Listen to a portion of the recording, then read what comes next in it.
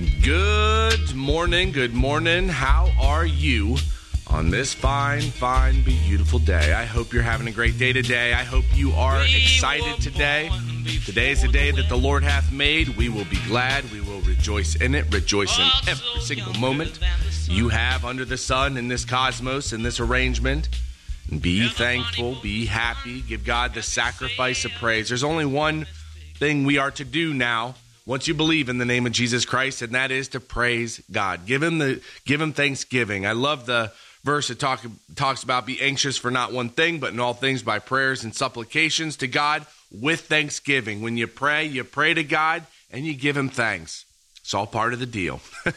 This morning I wanted to go into Romans chapter 8. I just love this, the concept of this, that the creation is waiting for us to be manifested or for us to be made seen. But I want to go over it. If you go over to Romans chapter 8, verse 14, it says, "For as many as are led by the Spirit," and this is the new spiritual nature of God, "they are the sons of God.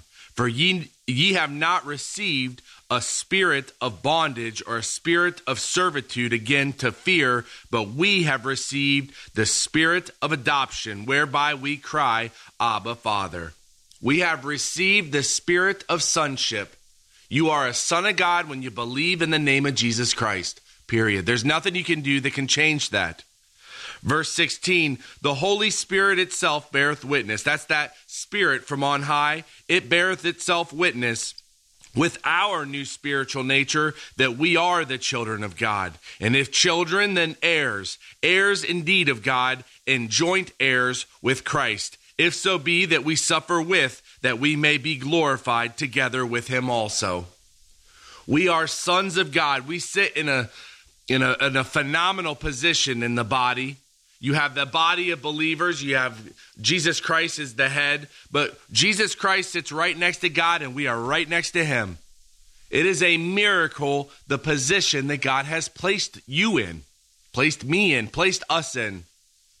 Verse 18, "For I reckon that the sufferings of this present time are not worthy to be compared with the glory which shall be revealed in us."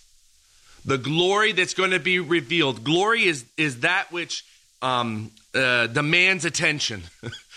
The glory that's going to be revealed at the revealing of Jesus Christ. When Jesus Christ comes back, that glory is going to command and demand attention. And that glory is in us. You have that right now. Stand in the spiritual, in the spiritual state of life, not in the carnal.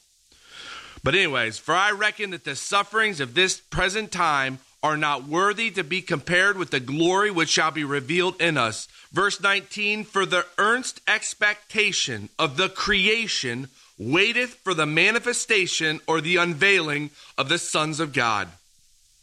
This is one of my favorite verses. The creation is waiting for the manifestation or us to be revealed in our glory.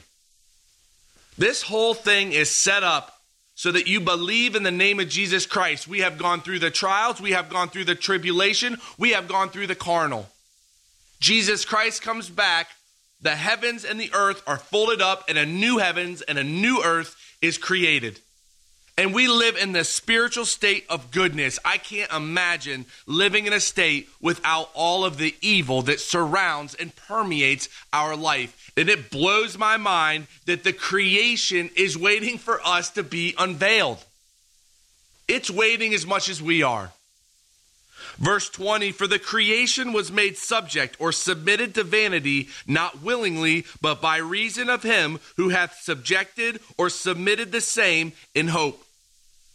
This creation was submitted to vanity. It was submitted to pretty much nothingness, just like the same God submitted us to the expectation of future good.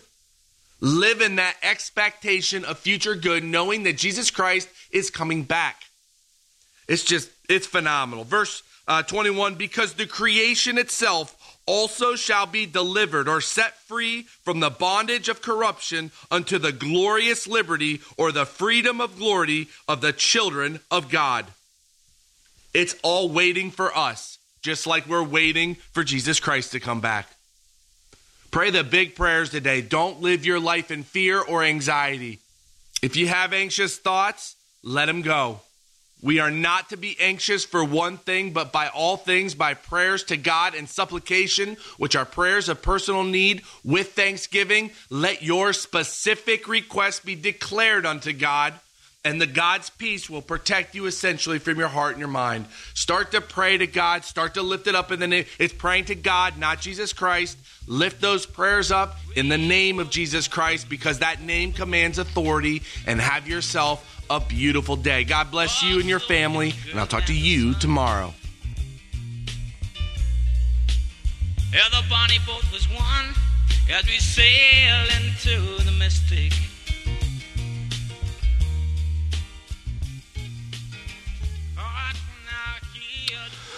Well, Heavenly Father, thank you so much for every single thing you do for us and how you do it. I'm just praying for that family down in South Carolina. I just ask that you just take care of them and the situation that they're going through, that you bless their heart and their family. I thank you again for just my health and the health of your believers, and I'm very, very grateful for the moments that I have in this life, and I thank you for each and every second I have with my family. I lift up just a beautiful day to you. I pray for the situation with the upholstery, that you take care of that. And again, I'm just very, very thankful for what we have. I lift up a great day to you in the name of my Lord and Savior, Christ Jesus.